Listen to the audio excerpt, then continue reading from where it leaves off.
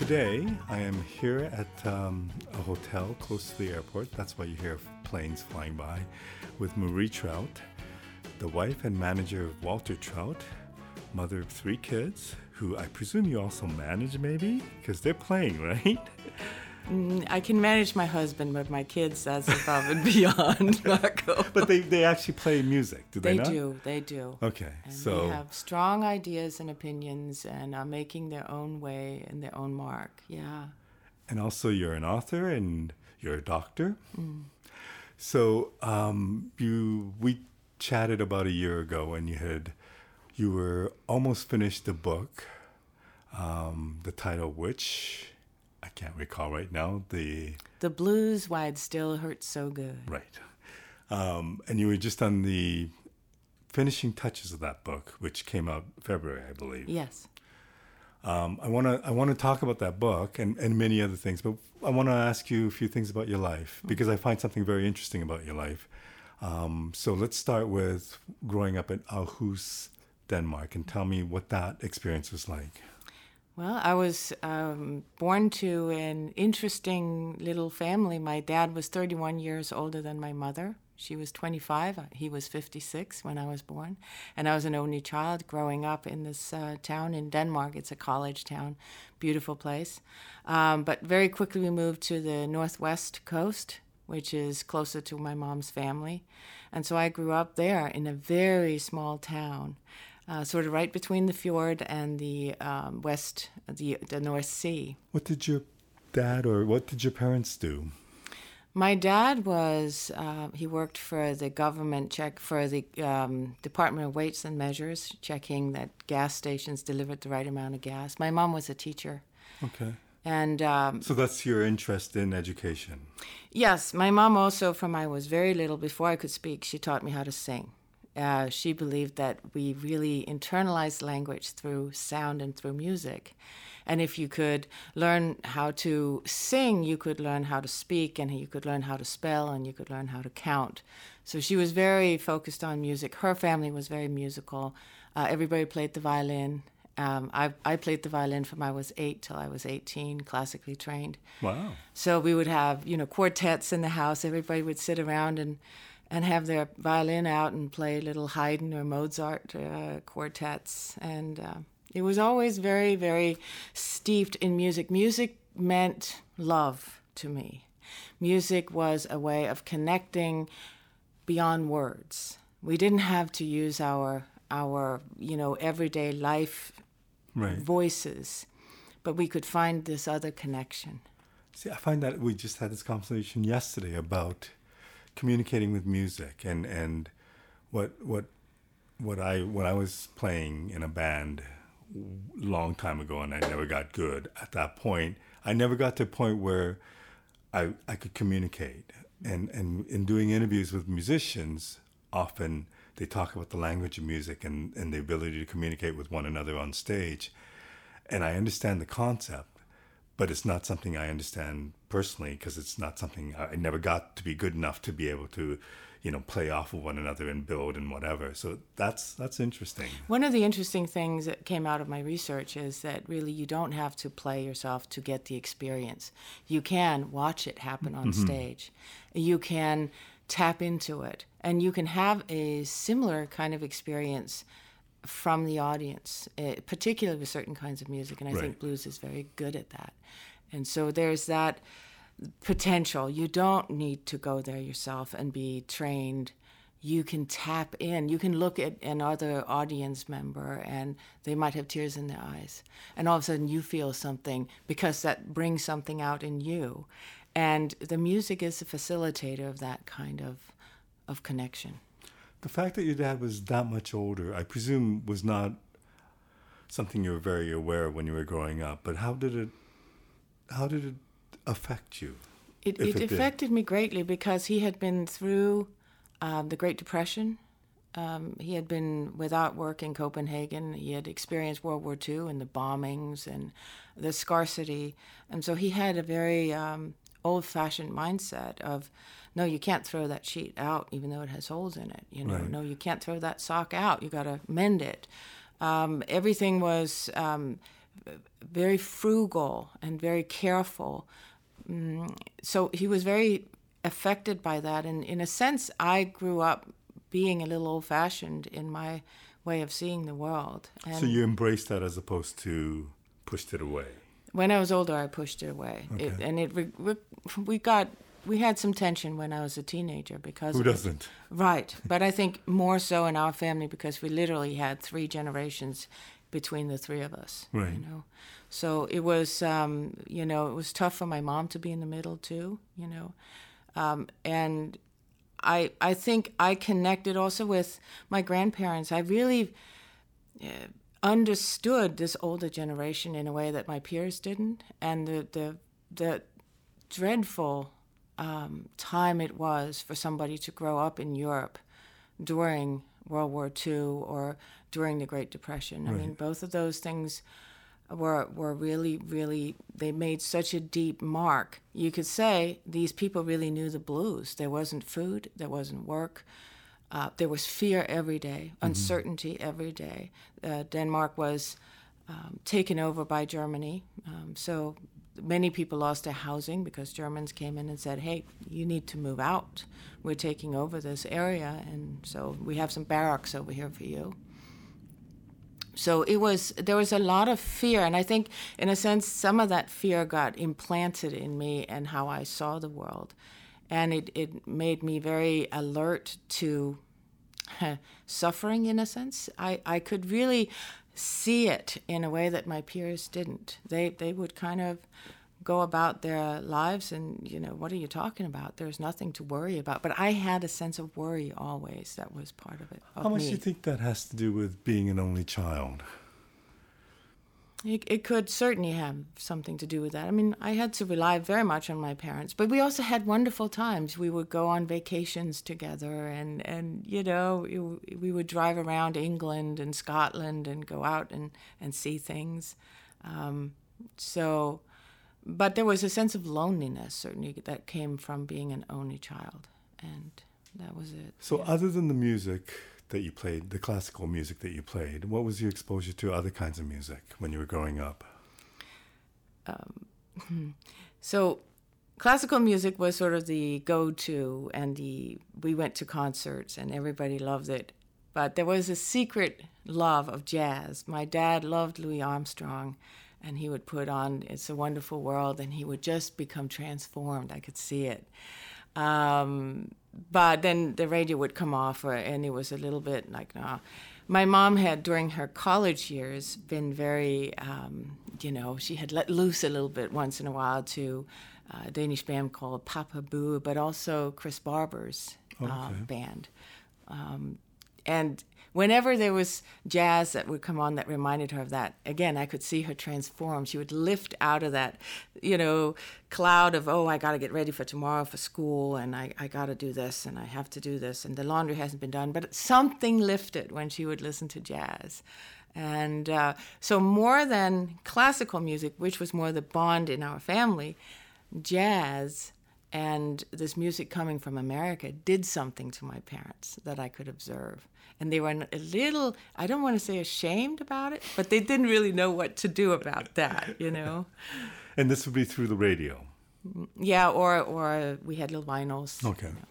And then what kind of music did you listen to? Was it mainly through them that you heard, was it mainly jazz, or did you have your own kind of music that you listened to? Well, I found the Beatles, the Doors, Janis Joplin fairly early on, and I loved listening to that music. That was wild and free and completely different than anything I had ever encountered. It was almost a hurricane. The first time I heard a live rock band, I remember being so shocked at the volume and the intensity of it. And then once I got into it and I saw how others reacted and they moved physically, and I experienced that, it was like, oh my goodness gracious, where has this been all my life? I mean, just a visceral connection to something that did much more than the other kinds of music that I had encountered previously. Right. Here was music that went to a place that I couldn't even explain. It's interesting. So then you decided to go to university for education, or go get your BA for education, and then at the same time, you worked in a music club, or kind of managed a music club. Also did some PR work for bands, and also managed or owned a PR firm. It was an advertising sales company. So it almost seems like what you do right now. It just seems like all the components that you kind of needed it started back then. And even what you talk about when you talk about the music and how you grew up with classical music and seeing your parents and how they reacted to music also seems to be connected to you writing this book. You're so right. It's very perceptive of you, because it really, I always joke to Walter that it were as if I was trained and educated to be in this place with him. And I, of course, couldn't know that, how all those pieces would come together in loving a blues musician and managing his career and sort of steering him through, but also really being his partner in talking about what music might work better, and what might be a good sound, and how to put things together. Certainly from the business end, I handle all that. But and then there's a bunch of psychology that goes into which you also that studied. Work. Yes. So there's a unique mix of my own background, my educational background, and my interests and passions that have really been allowed to be expressed in what I do with my life with Walter. It's an amazing gift, really. But is it a case where everything just kind of came together and that you look back and go, oh, okay, well, this was meant to be? Or was there a plan back then that said, I want to learn marketing, I want to work with music, I want to see the club side of things and understand the business of music? It was interest driven. I wanted to learn marketing because I knew that I wanted to work for myself. And if you can't market whatever it is you do, you are not going to be successful. And that was something important to me. I was always an independent person. I didn't do well if I had to go into corporate structures or go into even a school structure and be a part of that. I was a little bit... I wanted to sort of have this trajectory that I could set for myself. Now, then I found that in advertising sales, so selling advertising space in 12 different newspapers and magazines that I had, and that was not filling me up. Right. It was giving me a lot of great experiences, but yes, now I had my independence. Yes, I was doing what I thought I wanted to do, but my heart and my soul was not content. I was not fulfilled doing that work. And then Walter popped along and came into my life. Can you quickly give me the synopsis of how that happened?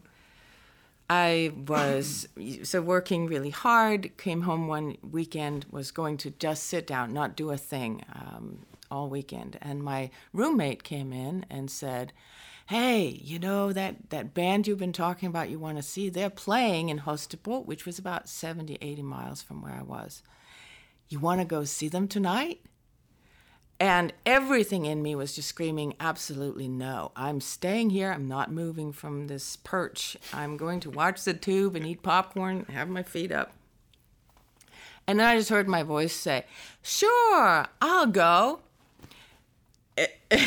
So I guess now I had to go because I couldn't really say, oh, wait a minute, I didn't mean that. It was a really strange experience. It led me to Holstebro where he played that night. I saw him on stage, was absolutely blown away. All fatigue went out the window.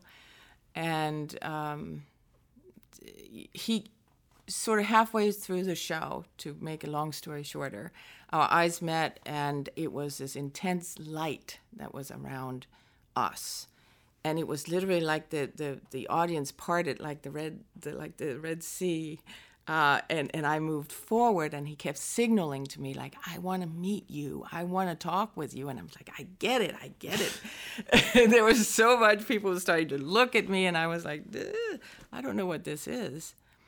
And after the show, I tried to get backstage. There was a big security guy. No, but Walter said he wanted to talk to me. He said, well, he hasn't said that to me. You're not coming back here.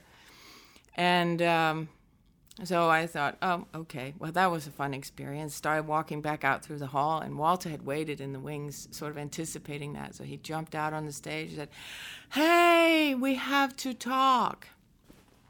And we did. And within 45 minutes, and I'm not making this up, he declared that that I was going to move away from Denmark, leave all my friends and family, come be with him. We were going to get married, have children, and grow old together. It wasn't a proposal. It was just a matter-of-fact statement, like, this is happening. Okay, so before he said that, in the 44 minutes prior to this, are you feeling something that says, yeah, I could see a future with him? Or are you thinking, here's another smooth-talking musician who's going to go away and I'll never see him again? There was a direct sort of conflict between my heart and my brain. My brain was telling me, this is just smooth talk. And that's sort of what I was responding with. Right. Come on, man, this is crazy. This is not how things work, you know. But inside, there was certainly a stirring of curiosity and of, I remember thinking, I've never felt like this before. And it felt like, just in our conversations, like we were, like, it was like hand in glove. It was just such an amazing fit. I'd never met somebody like that who was so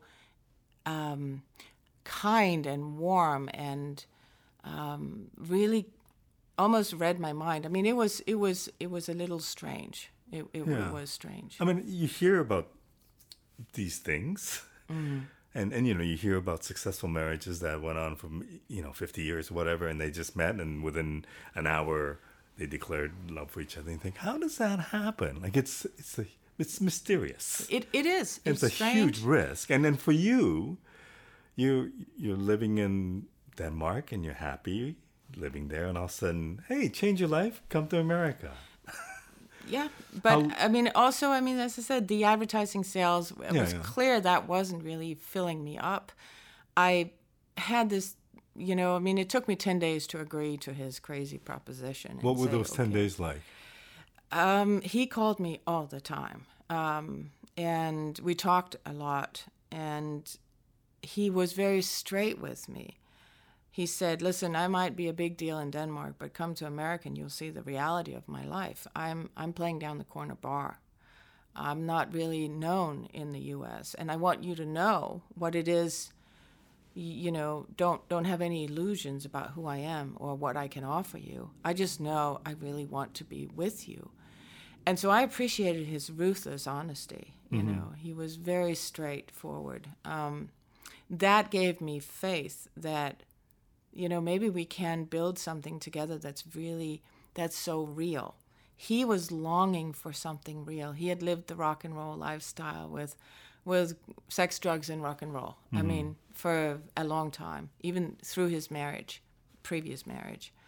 And he was tired of it. He was longing for something that would just allow him to focus inward and outward and have a base and have a strong sense of belonging and something real in his life.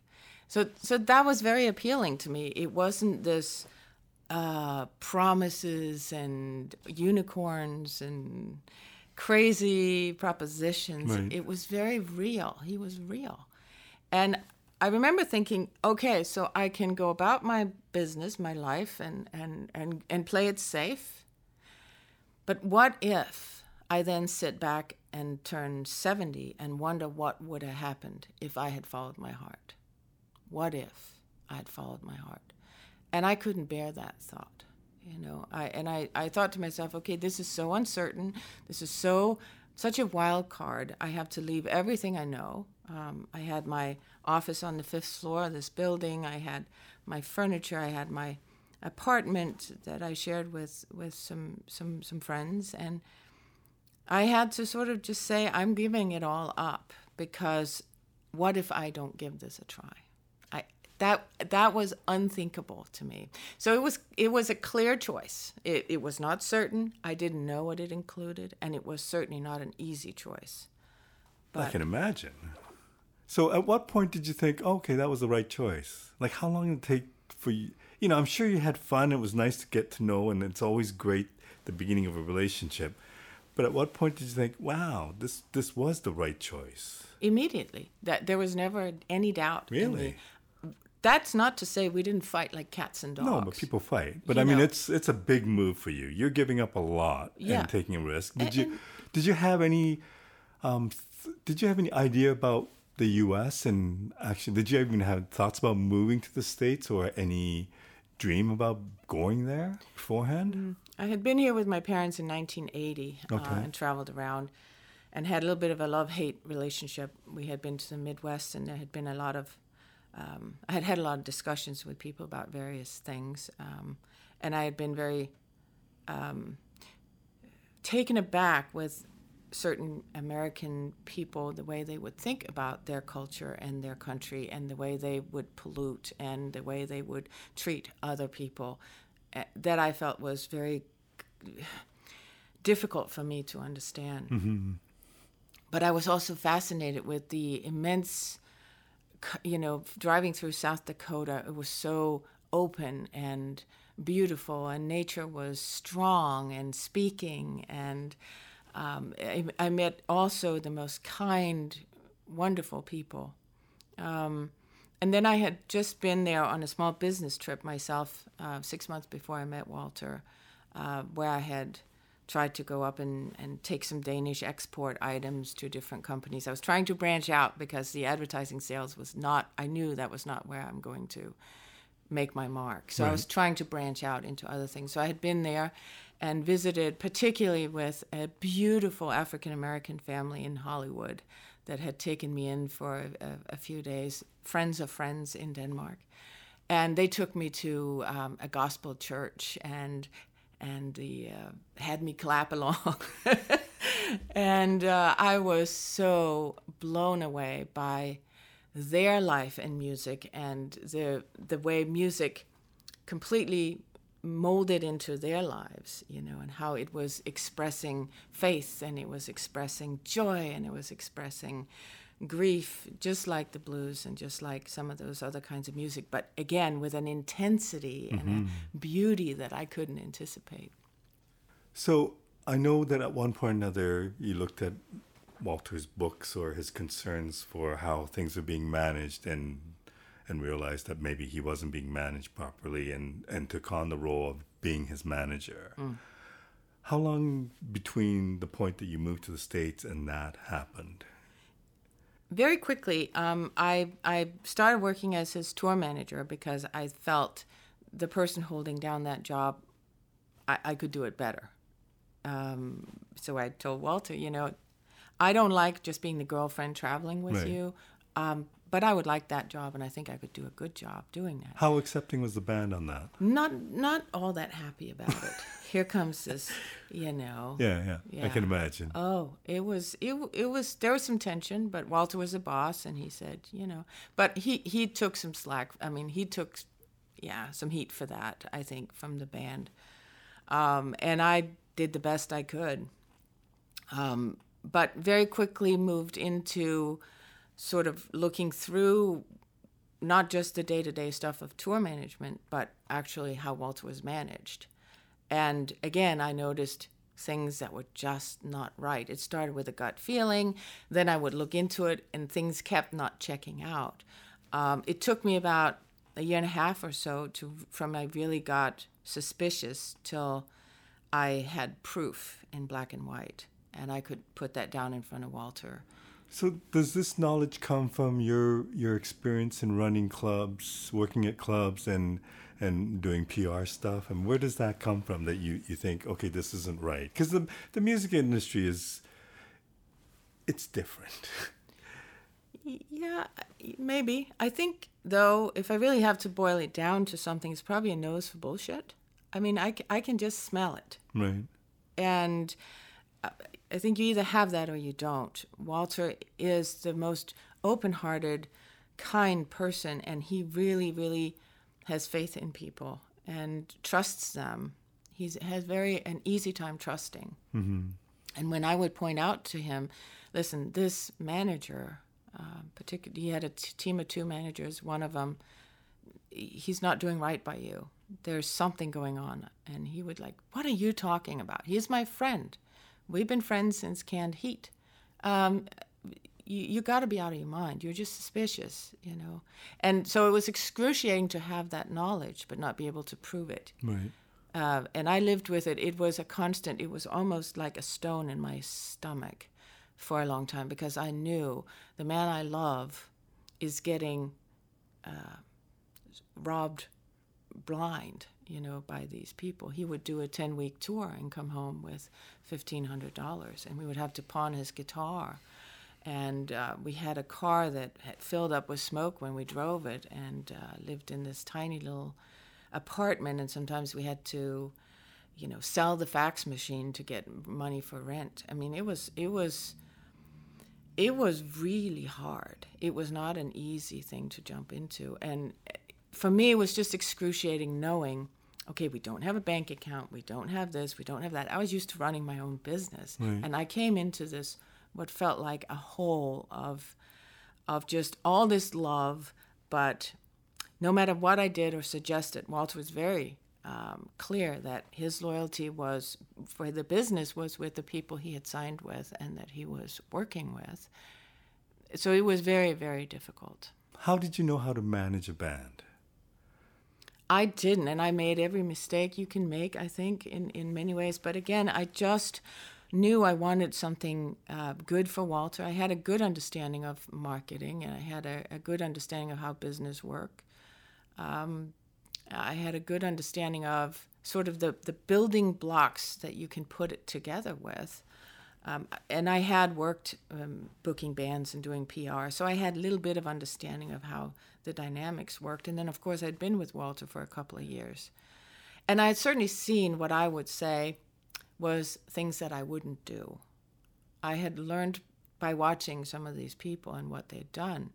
One of the contracts they had Walter sign before I came in with and to be with him was a publishing contract where he signed away all his rights for 20 years to his music. Wow. And he got an advance that was for, that for him was a great sum of money, but it really wasn't. But he was enthralled with, you mean you're going to give me X amount of dollars now for my song? Cool. Yeah. You know? So I knew what wasn't going to be working to sustain his career. I want to put it like that. I probably had some building blocks, and I knew what didn't work, so I could sort of knit together what I thought would work. And chief among it was Walter's amazing talent and his knowledge of where he wants to go. Because for me, it's really about Walter can completely direct his own career, his own vision for his music, what he wants to do. That is all him. That is all in him. So you don't sit down and have like a 5-year plan, what goals are in 5 years from now, what Walter... I do with the record label on marketing now. Right. But for Walter, it's about what's in me has to come out. And so he has that directionality. I just try to really make sure that the blanks are filled in and that he gets to go that trajectory in the best way possible. And then build win-win relationships around him. Not these quick scheme, I'm going to just get a great deal for this one show and then, next time I come back, you don't want to look at me. But really building long-term relationships. I have a great group of people around Walter now that works with us. We've had an agency for almost 20 years now, Intrepid Artists in Charlotte. We have very honest conversations. In Europe, been working with the same people for a long time as well. See, I think oftentimes, and I understand why this happens, but I think a lot of times when artists have their wives become their managers, sometimes they get a bad rap for that. And I understand why. But I know that the wives are, like, it makes sense because financially it's easier for them to travel, and the wives are always looking out for their husbands and in the best interest. But sometimes you get the impression that they might not be the greatest business person. Or you just get the feeling that something about their marriage is becoming more of a, not a distraction, but people just know that, oh yeah, that's his wife. But I know that, I don't know a lot of people in the industry, but I know a few people, and I know that one particular person said some very nice things about you. I mean, it was, and it was very complimentary, and I presume it's just the way you conduct your business, and that spoke volumes to me, and the way that how you were respected in the industry. Is that something, like, if you had a philosophy on how you manage, what would that be? Win-win. It has to be a win-win. Everybody I work with, there has to be open communication. There has to be a clear idea of what it is we're doing together. So communication is key. You have to be able to put your vision on the table. They have to be able to respond to that and tell you how they can work within that vision or not. And so communication is key. And then really the long-term strategy for me, finding the right people. And it takes a lot of weaving in and out before you find the right team. And somebody can work great for 5, 6, 7 years, and then you have to move on to a different arrangement too. But it's about not burning bridges. It's about doing it with integrity. Because long-term, that is going to be sustaining a career much more than quick little get-rich-quick schemes or what else you can come up with. At least that's my philosophy. And how long did it take from the moment you decided to take on the role of being the business manager for Walter's career to the point where you thought, I kind of understand this. Like, I'm very comfortable in this role? I still get that experience. I mean, it keeps growing for me. And things change. And and new challenges come up. The record industry obviously has changed, and social media has come in, and the label we work with now has a whole new group of young people that give a different flavor to the work and how they communicate. So I think it's a matter of really staying current on all of that, and also being willing to learn, not to just bog down in, this is how we've always done it, and God damn it, that's how we're going to continue to do it, right? But really to say, okay, so I see that. It might be working. Can you explain more? I want to know more about it. So it's a continual process. My focus is always on how can I get Walter the best possibilities of reaching people. That is the baseline that everything comes from. And so if that means I have to swallow my pride and how I've been doing things, there might be a better way of doing it, well, then that's what I will do, because that's the most important, that he gets a chance to reach people, because I see him almost as a minister or a shaman or an artist that can do things out there, and I think his work is important.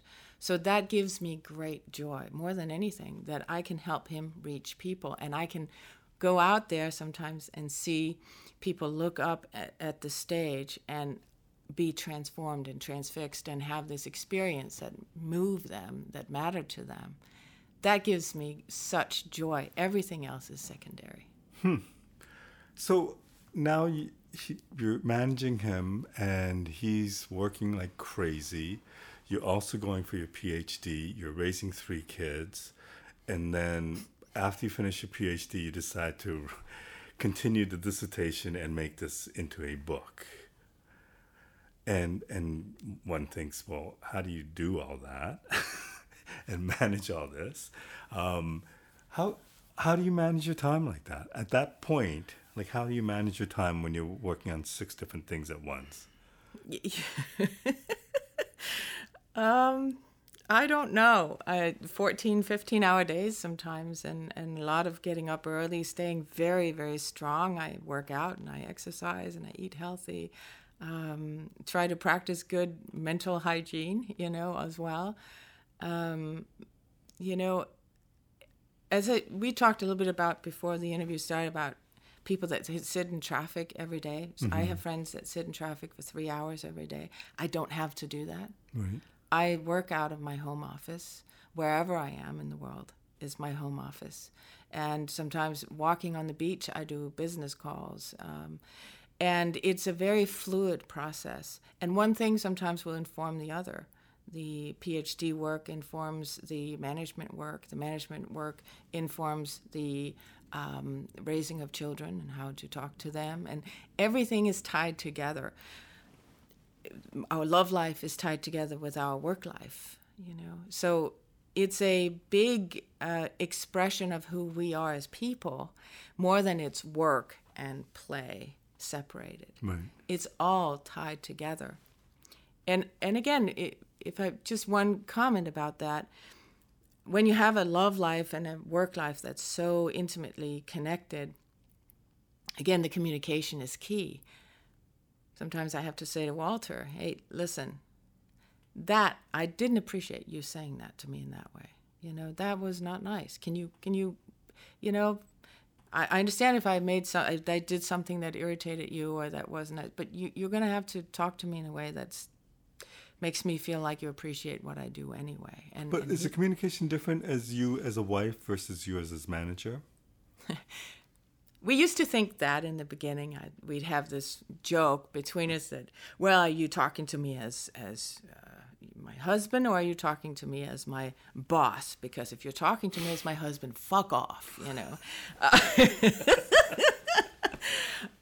But really, I think over time, it has really become very much, just integrated into who we are, We'll have a breakfast out on the town once in a while, and we'll talk business, we'll talk kids, we'll talk us, we'll talk vacation plans, we'll talk everything. And it's just one big part of who we are. But there is also times where I'll have to tell him, don't come to me at 10 o'clock at night and tell me I need to write that email tomorrow, because I can't get it out of my head. I have just sort of gotten off my work thinking, But it's in his head. He's got to get it out. So how do we deal with that? Well, can you write it down and just leave a note for me or something so I don't get back into work mode? So constantly there are things we iron out with one another on how to do this. So there's all this connectivity that we talked about before between your career choices when you were younger and how it's kind of all come together, and those experiences have kind of clearly defined who you are today. The other thing that happened was while you're writing a book about blues and its healing powers or its powerful message, your husband gets very, very sick, which is kind of ironic in that all of a sudden, you need that healing power to get through this, and you're in the middle of writing a book, and he is, I guess, on his deathbed in some ways, right? Oh, definitely. I can, and talking to Walter, I mean, he definitely made it sound like without your strength, it probably wouldn't have happened. And for anybody who hasn't seen this amazing video of Walter's return to the Royal Albert Hall, the first gig, it's just unbelievable. But so tell me about that experience of working on this book, and all of a sudden your husband is in critical condition. Yeah, actually it was still the PhD research I was doing. So I was, that had to go on a back burner. Of course, I was looking at an unknown amount of time where Walter couldn't work, where I couldn't work. So we had no income. We had 3 kids, it was back to the fear factor that we encountered initially of not having any money, not knowing what was going to happen. And there's no fax machines to sell anymore. There was, but we were beyond that, Yeah. And then with very expensive health insurance, that our health insurance at that time was more than our van payment, car payment, house payment, other insurances combined. I mean, it was an enormous check every month to just maintain our health insurance. And then there was a deductible and unknown medical expenses with no income for a couple of years. So it was incredibly frightening. That stone in my belly that I encountered in the beginning was very much back. And living in fear and stress and uncertainty and trying to keep your head cool enough to navigate the health industry maze, the medical industry, also with hospitals, speaking to doctors, keeping everything straight for Walter's treatment. And then being a mother, of course, the PhD work at that point was I had a very understanding, wonderful major advisor who was from, he's been a 20-year dean at Yale. And he was a great support for me in helping me strategize my work during this very difficult time and how I could do minimal things and still kind of stay in the running. And then, of course, after Walter got well, I doubled down and tripled down on the work. But it was such a scary, scary time, and I was pushed to my limits of existence. And I remember thinking that, wow, this is something that I have feared for a long time, because we knew Walter had hepatitis C, and we knew he had a ticking time bomb. And here it is. The fears are now real. You're living it. You're living your nightmare that you have feared. And then I thought to myself, well, I can either panic, which is not going to do anybody any good, or I can look at it like, well, what happens if I just treat this as just another experience? Just another moment in life that I need to move through and not get stuck in. You know, we all know that grief happens, sorrow happens, loss happens, illness happens, all these things that we try to consider as, yeah, but not me and not now, and, you know, we push away. Eventually they happen to all of us. And so now this is it for me, this is it. And so I walked through it. That was really the feeling I had. I just need to put one foot in front of the other, not panic, think in everything I can as clearly as I can. And that was very much about keeping worry at bay, just not getting sucked into that spin that happens when you start, that internal voice that keeps saying, what if this, what if that, and what if you do this, and have you thought about that?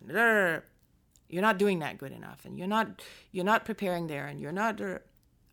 Every time that voice started, and believe me, it started a lot, I would push it aside and say, okay, I understand, this is valid, I can't deal with it, I don't have an answer for it.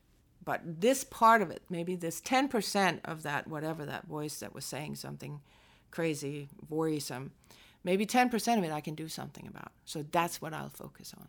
The 10% that I can affect right now, right here, right now. And that was the practice. It almost became a mantra. I would walk in the morning and I would dissect the things in my life that I could do something about and the things that I could do nothing about. That was way beyond the scope of any human interference. That was up to higher powers or other people or, chance. So if I understand this correctly, now you're writing your second book about that whole experience, which I do want to ask you about. But I'm just going back to the first book, looking back on it, and it's a major accomplishment to write that book, and it's a great book that people should check out because it's an interesting collection of surveys and findings about blues music today. But do you look at that book in a different way rather than just the study that you spent years and years doing because of that experience that you went through? Of course, yeah. It completely informed, actually, my ability to walk through my blues, as you want to say, because I heard again and again from blues fans how this music helped them tell it like it is and state facts about emotions. Like, how is it I really feel right now? Instead of pushing it away, the blues is about expressing it. Mm-hmm. It's about not necessarily having an answer to it, but it's just stating it matter-of-factly. And it's interesting because psychology, neurology, again and again shows that if we're able to express, just state matter-of-factly what's going on with us instead of repressing it, we will have more energy. We will have more presence of mind. There'll be less parts of our brains bogged down with repressing and pushing aside the unpleasantries that we don't want to face. And so, matter-of-factly just dealing with what I was going through, which is what the research showed again and again and again. This is one of the strong suits of blues music, where it's still very relevant today and still usable as a healing force. That's a big part of it. And that encouraged me directly to write about the experience. And that led me to write the blog about Walter. And it made me have the courage also to ask for help in the fundraiser that we did. What was that experience like? To have to kind of open up and share this difficult time, and then to have the overwhelming support that you received. And I don't even know how you answer to that, because it must be just overwhelming. It's one of the pivotal experiences of my life. It was life-changing. I've always been a very stoic, strong-willed person. I'm going to handle this. I'm going to pull myself up by my bootstraps. I'm going to find a way. And I'm going to share the happy stuff on Facebook, what looks good. So diving into that sense of vulnerability and despair that I felt at that time and sharing it was and asking for help was the scariest thing I have ever done. I felt like I was going to get, that people were going to respond very negatively to that. That was my fear. And so overcoming that fear was very difficult. And, pushing that button, making the fundraiser go live, and then starting to share more about it. But then when people responded so positively and so kindly and so warmly and so generously, I don't think I've ever felt that embraced and held by a community before.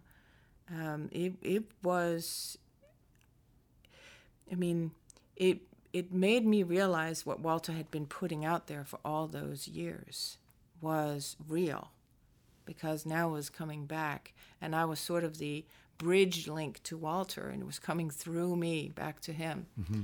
Oh my goodness, I think I know it saved Walter's life. It made me able to do the financial decisions I needed to make to take him out of state and, set up shop in 2 different states, have our kids taken care of, and do all the things that I needed to do on a very practical level. And on an emotional level and spiritual level, this level of outpouring of support and love and prayers literally sustained me enough that I could sustain him and keep going. Right. It was such a push of goodwill and kindness. And I have to say, no matter what's going on in our world now and how contentious politics can get and how unpleasant sometimes debate can be out there, and you think the world is coming to an end in the way people talk to each other. Well, is there something going on in the States? No, I'm just kidding. Just a bit. But that experience is my reality check. It reminds me, no, people are kind. It doesn't matter who they vote for. It doesn't matter who they believe in. There is an incredible amount of kindness that's still available out there. And I think one of the ways we access that kindness is through being real, is through daring to be vulnerable, is through daring to tell it like it is, like the blues does. Is standing in our flawed human condition and sort of just say, here I am. I don't have all the answers, but I have good intentions in my heart. And people respond to that overwhelmingly. So in going back and writing about that experience, and we know that it's turned out very well. But how difficult is it to relive that whole experience in writing about, in working on the second book? You know, it's interesting because there's so much material from my blog, and I really don't want to regurgitate what was in the blog. So I'm writing sort of around that. What did it feel like when that blog post happened? And then, you know, some of the blog posts will be in there. What's it like to go back there? It's scary as hell. Oh my gosh. It really, there are days where I don't want to do it at all. Because it was after Walter got home and he was starting to get better, and I was then full board writing my PhD. He was in rehab. He was starting to play a lot, 6-8 hours a day to get his music back. But at that point, it was almost like I was starting to believe he is going to live. He is going to make it. And so all the emotions came up in me and all the fear. It was a direct case of PTSD. I was angry. I was afraid. I was locked, almost like on emotional lockdown. And so writing about it, there's no way that I cannot go back into some of all that I had been on emotional lockdown about. Even though I had blogged about it, even though I had written about it, there were still many, many things that were just locked away in there. And so writing about it, I have to sort of go back in there. And the miracle of that is that now I understand certain things. And for that second book, sometimes it activates memories from when I was a child and something happened. I almost died when I was 8 years old, and I was in the hospital and sort of floated in that interim state between life and death. And some of the things that happened to me at that time were reactivated through Walter's process. And so now I can write about it, and it's almost like the one thing leads to the other things, leads to the deeper thing from when I was a little girl. And all of it then gets tied in a new way and gives me a new understanding and insight into the process of life and death, into me, what's important in life. It's a very giving process, but it's not an easy one. I know that you talked about how it's changed your perspective on things and how appreciative you are of the fans out there. Do you manage him in a different way now? I mean, we talked about his tour schedule, which if you go to waltertrout.com, you will see that he's working quite a bit. It's pretty crazy how much he's on the road. And as the wife of somebody that manages him, you know that the business side is one thing, but there's also the wife who cares about your husband and him being on the road that much. Is there a conflict, or like how does that play into Walter this? is the most alive when he plays for people. Right. And I don't think he's ever happier than when he has a good tour together. Now we have our oldest son tour manage Walter in the States. Oh, okay. And he also plays in the band here and there. So there's that family connection for Walter even on the road now. Plus his band, he loves, those guys. So it's his other family, and then there's all the people he encounters, the fans, the friends, the people that he knows. He remembers people's names. He's surrounded with love out there. He puts it out. He receives it. It really is a very life-affirming process for him. So yes, I worry about physically, can he push through such long drives and so many nights on end on stage? But I also know how it generates him. And I saw it when he was ill. I kept sending him out because I knew if he had to just sit on the sofa and watch TV, he would just wither. Mm-hmm. So as long as he could keep touring, that would sustain him. That would keep whatever life force he had in him stronger. So I know that about him. So yes, it's always in the back of my mind, and I don't tour Walter. I don't manage Walter. I work with Walter. We work everything out. So I talk with him. Do you want to do these shows here? Do you want to do this block here? How about we try this? How about try that? And he's like, I don't think I want to do that date because we've had 2 days with long drives. I think I need that date off. So we work everything out together like that. And I will do it with his input. Sometimes it's a matter of maybe having let's just take a map. Let's work this through in a way where we really both of us know what's included. So I don't just tell him, okay, go play these shows. He's always a part of the process and leads the way many times, certainly creatively, with whatever album project he comes up with. That's always his idea. And I then sell it to the label, or the label then gives us input and I help modify. And as I said, we do make long-range plans with the label for things, but we had done that when Walter got ill and all the plans had to be scrapped and changed. Things happen. So, it's a very continually evolving process with a lot of input from a lot of different people, mainly Walter. My final question, and thank you so much for doing this. I really enjoyed talking to you, and I appreciate you taking out your busy schedule to do this. But my final question is, we talk about plans and understanding that Walter is a big part of your life, but I know you're working on a book. What if you had a goal, like what are your plans for the future? Is there things that you're working towards that would be interesting to know? I'm going to be moderating 2 panels, one at the Big Blues Bender on women in blues, okay, where we're going to look at not, the thing about women have a harder time maybe getting acknowledged, or, all the things that are the negatives, but the power of women in blues. What is it women have? What is it they can give? What is it they uniquely bring to the blues world? So a panel focused on that. In January at the International Blues Challenge, I'm moderating a panel that's going to be about abuse, addiction, and blues, and how blues can be one of the healing powers in our lives if we know how and if we let it.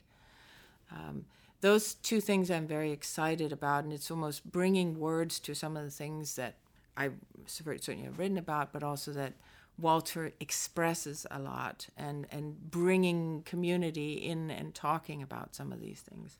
I'm also working on a project in Denmark with a friend of mine about women in leadership, taking the focus on how women express themselves in a sometimes male-dominated world, and how does it look when we express leadership from a woman's perspective, instead of just assuming that authority and certain top-down priorities are what works always best. So that's another project I'm very excited about.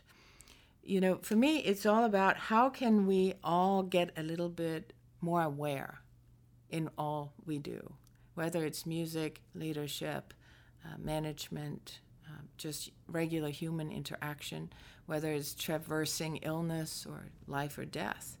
How can we just be a little bit kinder to each other and a little bit more aware of all the little things that play in to making relations and making life and making this world go round? I know we can find out. I know one can order your book through marietrout.com. Can they find out about these other projects you're working on through that website? Yes, okay. marietrout.com. It'll be updated, and we're also working on a brand new website for Walter.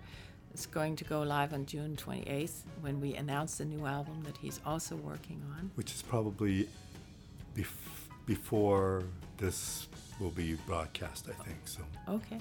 So waltertrout.com as well, brand new web store that we have just started. And the book is on Amazon.com as well. Thank you very much. Thank you so much. It's a real treat. I really appreciate this. Oh, it was fun. Thank you.